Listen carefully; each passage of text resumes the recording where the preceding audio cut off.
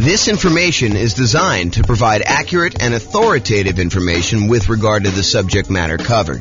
It is offered with the understanding that the presenters are not engaged in rendering legal, accounting, or other professional services. If legal advice or other expert advice is required, the services of a competent professional should be sought.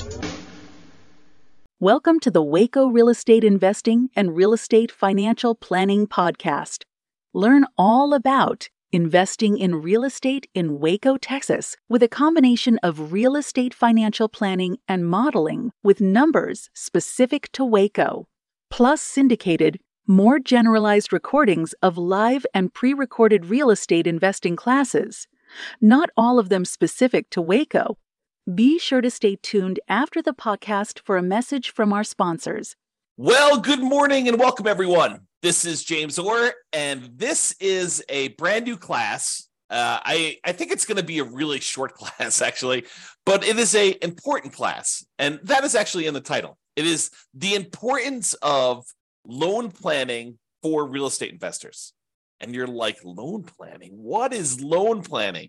Well, there are limitations on how many and what types of loans you can typically get, and also the preferred order, the order that is going to be optimal for you as certain types of real estate investor. Like if you're going to be a nomad or something like that, then there are definitely a order of loans that you may want to consider. And there's probably exceptions to all these things I'm about to say, but it is good to think about this because you could back yourself into a corner and put yourself in a situation where you wish you would have done things differently had you only known. And so this is my opportunity, my way of telling you in advance so that you do know and you can plan around this. Okay. So before I even begin, I will tell you, these are discussions you should be having with your own lender and your own real estate agent. And so, go sit down with them. And part of what I think a real estate agent and what a lender should be doing is offering you this type of consultation. They shouldn't be, in my opinion, just selling you a house or selling you a loan. They should be helping you plan, helping you kind of like formulate a plan and make sure that you avoid making mistakes down the road. It's not just about getting this deal done. It's about getting to your ultimate goal of being financially independent with real estate, if that is your goal. But whatever that is, you really should be talking to your lender and your real estate agent and kind of getting this plan. Okay, so let's talk about loan planning.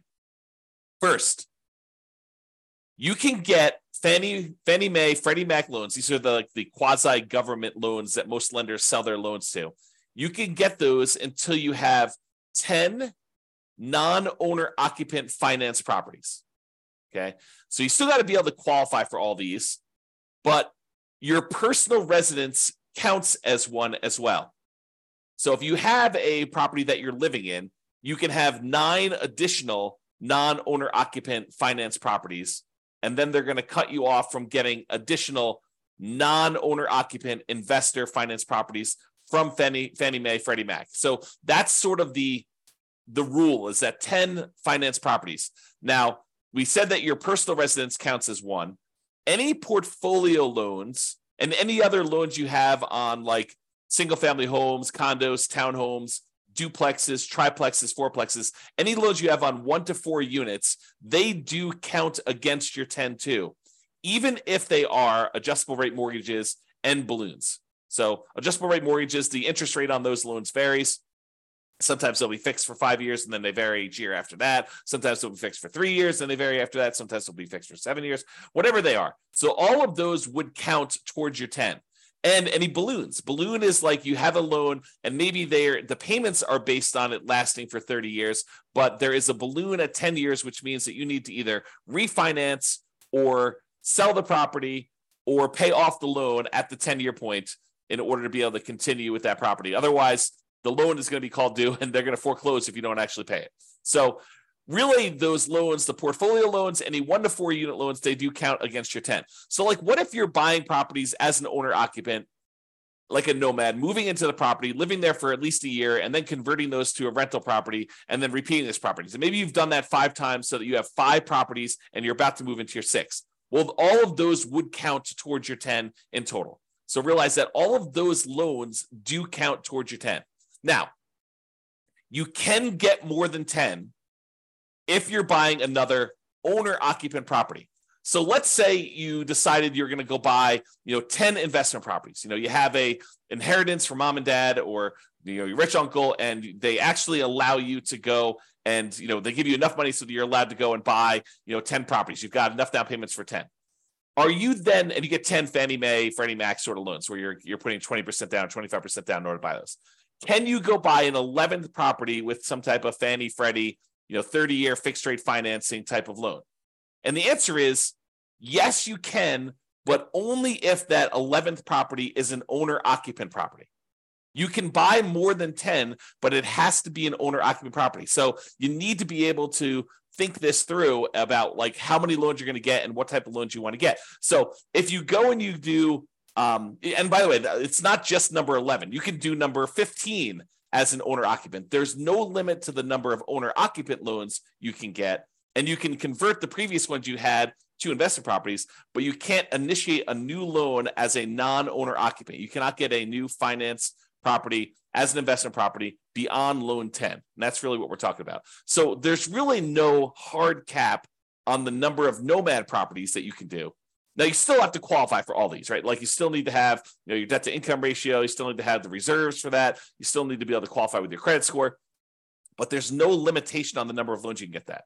So why are we even making such a big deal out of all this stuff? Like I went and I told you that there's this 10 number and like it's important for you to think about, but like what is the big deal? Why are we so concerned about these Fannie Mae, Freddie Mac type loans? Well, one of the reasons we're so concerned about them is they are the 30-year fixed rate loans that you could typically get. If you remember when we talked about all the different loan types we can get, conventional loans and VA loans and USDA loans and, the portfolio loans and commercial loans, if you remember, really the concern about a lot of these other bonus loan products that we have, the portfolio loans and commercial loans and all that other stuff, is that they're not usually 30-year fixed rate financing. And so if you are concerned, as I think you should be, at least a little bit concerned about some type of interest rate risk, having these rental properties that all have variable rate loans on them or adjustable rate mortgages on them, are you concerned about rates going up? It's possible rates can go up. Look at what happened in the last year. And if you think, 7%, well, that's really, really high. We're never going to go above that. Well, I think I did some math. This is probably a year ago now at this point. I made a whole new tool for you to be able to put in what the current interest rate is. And then I tell you what percentage of the time interest rates have historically been above that. And right now, I think at like 7%, interest rates have been above that like 50% of the time or more. So realize that we can go a lot higher than where we are today. And if you're getting these adjustable rate mortgages, then you have some type of at least potential interest rate risk. So these 30-year fixed rate loans that you're able to get, the 10 loan spots that you're able to get with these are really, really valuable and really, really important. So you got to be careful about that. And that's why we're talking about thinking this through and doing some loan planning with the help of your real estate agent or your lender to begin with. So after you get to these 10 finance properties, which I'm using 10 to kind of show you that it's like if you're trying to buy another investment property. But as I mentioned, if you're buying another owner-occupant property, you can go above that. But let's just say, after you get to your 10 finance properties, if you want to buy additional investment properties, you're typically using some type of portfolio loan. Portfolio loan, just to recap that class, but go watch the class if you want more information, is a loan that the lender is keeping on their books. They're not selling it to another quasi-government organization. So after the 10 finance properties, you need to get a portfolio loan or a commercial loan, or you get private financing, which we covered yesterday in detail, or you need to do some creative financing in order to then purchase additional investment properties. By the way, the commercial loans, which are typically used when you're buying 5 units or more, they do not count towards the 10. So if you have an apartment building, you bought a 50-unit apartment building, that does not usually count as one of your 10 finance properties. So there's kind of a way to kind of think about that too. So, some people might use the strategy of, I'm going to go buy whatever it is, 10 investment properties over time. I'm going to wait for the equity to kind of build up in them. Some properties going up in value, so they appreciate a little bit. You're paying down the loan, so you're paying down the debt, and your equity is increasing. And then eventually, you might use a 1031 exchange where you sell those properties, move the equity from your properties, and you go buy a 25-unit apartment building or 50-unit apartment building or 100-unit apartment building, whatever you're going to do. And then you could start back over with your Fannie Freddie loans if you wanted to do it that way. That is a strategy to do. But it's important for you to think through, what will my situation look like? What will my number of properties and what loans will I have on them? And what will my cash flow be? I mean, like, you're thinking about this whole kind of like process, your vision of what it will look like when you are financially independent. And then you're saying, okay, based on that, how am I going to get there with the loans I have? Which ones of these are going to be my 30-year fixed rate financing loans? Which ones I'm planning to hold long term? And I want to have those really good low interest rate, fixed rate financing loans in place. And which ones am I going to use just as kind of like short term rocket boosters to get this really amplified return in the beginning, return on equity in the beginning, and then eventually you're going to sell those off, 1, 2, 3, 4, 5, 10 years in the future, and utilize that equity to maybe either invest in something else or pay off the existing properties you have or whatever you're going to do there. So understanding what gets you to financial independence and what that looks like for you is important. And then sitting down and figuring out which loans are going to go with which properties is what we're talking about. Loan planning. How you're going to get those loans and which ones are going to be there and what will look like at the end. And if you have to do some really complicated stuff in the middle, what it will look like in each one of those complicated stages. Okay. So use your first 10 loan spots wisely. These are the 30-year fixed rate loans with low interest rates and typically high mortgage balances, especially if you're doing some type of like nothing down nomad / house hacking strategy, or low down nomad versus house hacking type strategy where you're basically buying properties with 3% down, 3.5% down, 5% down, or nothing down if you're doing USDA or VA for the first couple ones. So make sure you think through these ones because they're typically the really high mortgage balance ones, and they typically have relatively low interest rates compared to the other loan products you can get, and they're fixed rate financing. So have a good loan plan and think that through. Now, one of the considerations when you're thinking about this is if you know that you only have 10 of these and they tend to be the better loan products you can get, you may want to think about trying to use larger loan amounts for those if you can. Now, I'm not sure this would be my overriding principle, but if you have a choice, if you're on the fence and it really doesn't matter if you go a little bit larger or a little bit smaller, using these in order to get a larger loan spot tends to be better. And here's why. Imagine for a minute, you've got 10 loan spots, which you do. And you could use those loan spots to go buy 10 $100,000 properties today, or you could use those loan spots to go buy 10 $300,000 properties today. If you fast forward into the future and you bought the 10 $100,000 properties and they eventually get paid off, and sure, they're appreciating and stuff like that, but we're going to assume that we're talking about in today's dollars, what they're worth. Once they're paid off, you have 10 $100,000 free and clear properties, which is about $1 million worth of property. However, you got 10 $300,000 loan spots. Now you have 10 free and clear, paid off $300,000 properties, or about $3 million in net worth. Which would you rather have? Would you rather have $1 million in net worth? Or would you rather have $3 million in net worth? I know this sounds overly simplified, but that's what we're talking about.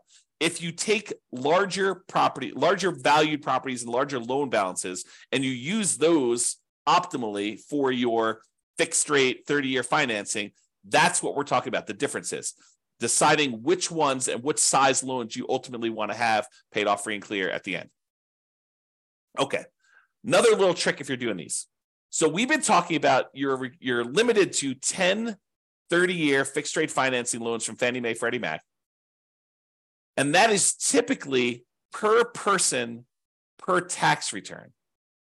And what I mean by that is if you and your spouse are married, even if you got all the loans in your name and your social security number, if you share a tax return, that is typically the most loans you'll be able to get, the 10. However, if you and your spouse are married and you each file tax returns independently, separate tax returns, and you alternate getting the loans, one gets one, the next one you buy, you get the other one, the next one you buy, you get it, the next one to buy, they get it. So basically they go back and forth over and over again until you have 10 loans in your name on your social security number on your tax return, and they have 10 loans in their name on their tax return. Then you can get up to 20 in a married couple. But again, you're going to want to check with your underwriter to make sure that your underwriter is interpreting the rules that way and that this is going to be okay with them. Because if they're not, maybe you check in around with a few other lenders to make sure that you do this. But if you really know that you're going to want to have more than 20 of these loans, then you could plan that ahead of time and separate them out. You don't want to go like this. This might be one of the more concerning things to do, kind of like one of the pitfalls you might make is you get loans and you don't need your spouse on there to qualify, but you put them on the loan anyway, just because you want to have them on the loan. Like you feel like you're doing this together in an act of solidarity, and you decide, hey, look, I'm going to put you on the loan, so we're going to do this. You don't need to do that if you can qualify for the loan by yourself. Now, you could talk to an attorney to make sure that your estate plan is set up such that if you pass away or they pass away, that you're set up correctly. But you don't need to be putting everybody on the loan at the same time. Just take that into account if you're going to be close. Now, if you're in a marketplace where you're like, hey, look, we're talking about, like my marketplace right here. We have $500,000 properties. That's about the price of properties that you're buying for single family homes. And if you know you need, 6 of those in order to be financially independent, and you're not planning on buying twice as many as you need, then letting them grow for a while and then using the proceeds to sell off half of them to pay off the other half. If you know that you're only going to need 6, then we really don't need to do that complicated loan planning. 6 $500,000 properties will get you $3 million. For a lot of folks, $3 million of paid off free and clear properties at the end is going to be enough. Not for everybody, but I think for a lot of folks that number would get you there. Okay, if you're getting whatever it is, $2,500 a month in rent on a property, about a third of that's going to be in operating expenses. So, you're probably doing about $1,600 a month.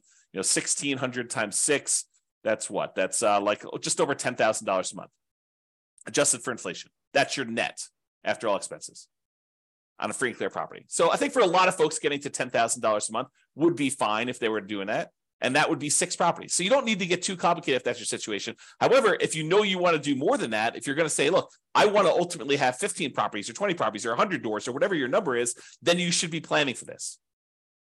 Okay? All right. So that's what I got on loan planning. We got one more slide on the order of loans if you're doing the nomad strategy. So this is the preferred order if you're doing the nomad strategy. And let's see, Jim says, really like your calculator. Thanks a lot. Yeah, you're welcome, Jim. I'm not sure if you're talking about the world's greatest real estate deal analysis spreadsheet or if you're talking about the real estate financial planner software, but I appreciate the compliment. Yeah, you said yes, but I'm not sure which one of those. The first one. Oh, this is the spreadsheet. Awesome. Great. Glad you like that. That's cool. Okay, so nomad loan planning.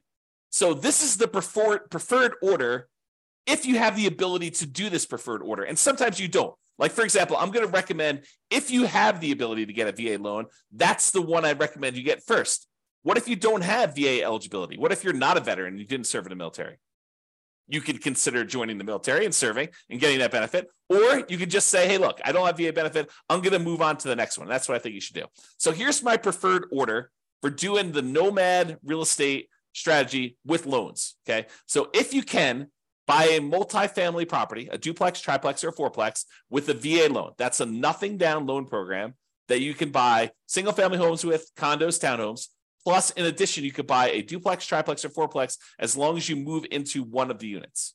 So if you're doing the nomad strategy where you're moving into a property, you're living there for a year or more, and then you're converting that property to a rental, my first loan, the first property you should buy in an ideal world, and I will tell you, it rarely works out that you're able to do this in an ideal world, but I'll talk about that here in a second. So in the ideal world, you do the VA loan first and you buy a fourplex. What if you can't find a fourplex in a reasonable amount of time where the numbers work or that you have, enough of reserves or enough of your VA benefit in order to be able to get that? Well, then think about a triplex. Well, you can't find a triplex. Think about a duplex. Can't do that. Okay, but think about a single family home. Okay. So kind of like move down the line based on what you can find in a reasonable amount of time with the stuff you've got. Then, once you've got your VA property, you live there for a year or however long it takes you to save up 3.5% down in order to get the next property.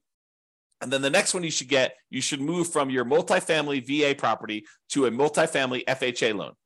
FHA is a 3.5% down loan program. You can buy single family homes, condos, townhomes, and additionally, you could buy duplexes, triplexes, and fourplexes as long as you move into one of the units.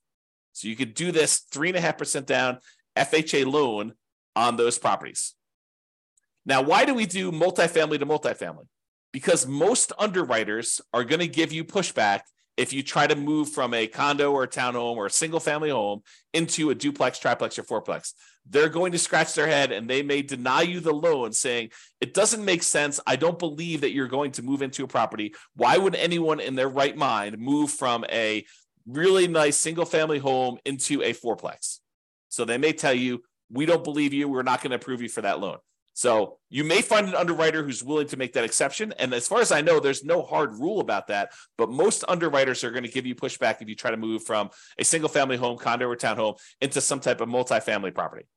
So what we do is we start with the multifamily property and we continue to move from one multifamily property to another because that's not a stretch.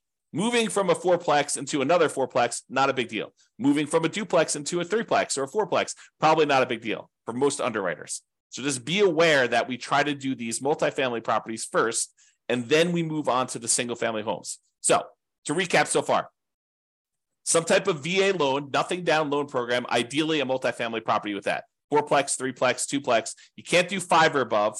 You can't do those types of loans with VA or FHA. Those are considered commercial loans, and you don't move into those. But for the fourplex, triplex, or duplex, you can do those. If you have to do a single family home, condo, or townhome, then do what you have to do. But if you can, we probably prefer a duplex, triplex, or fourplex. This is part of that loan planning, getting the big loans up front for these long-term fixed rate financing, right? So multifamily VA first, duplex, triplex, fourplex, then do a multifamily FHA next, duplex, triplex, fourplex ideally. If you have to do single family home, condo, or townhome, do that. Then after we get through those, then we move on to conventional financing, or in some really rare exceptions, if you've lived in the FHA loan long enough or the property values have gone up fast enough, sometimes you can refinance the FHA loan into a conventional loan, then do another FHA loan as well. So sometimes you can only usually have one FHA loan at a time. So sometimes when you have enough equity, you get 20% of equity, maybe you bought it at a big discount or some combination, you bought it at a discount, property values have gone up, you've paid down on the loan, and now you're looking at 20% of equity in that property or 25% of equity in that property. You might be able to refinance out into a conventional loan. Then you freed up your FHA loan spot again, and you could repeat the process and buy another property with FHA. It's unusual to be able to do that. And similarly, I didn't mention this, but I probably should have.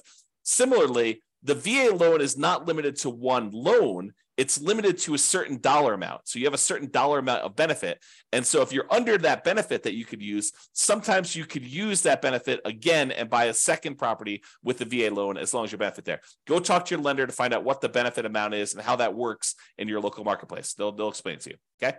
So VA loan, FHA loan, conventional loan, and then we're typically using the conventional loan with either 3% down for the first one, which is really hard to do once you have multiple properties, or more likely you're going to do 5% down conventional loan products, and you're going to buy as many of these as you want because there's no limit to the 10 you can do. Like when you're doing owner occupant, you can go above 10.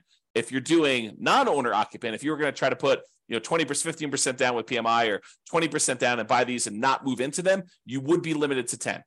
And the FHA and the VA loans that you already have would count toward those 10. Okay. So that's why we do it in that order. Now, owner occupant financing, what we've been talking about, moving into properties, you must move in. Now, there are some people that are going to listen to this. They're going to be like, James, I'm going to improve on your nomad strategy.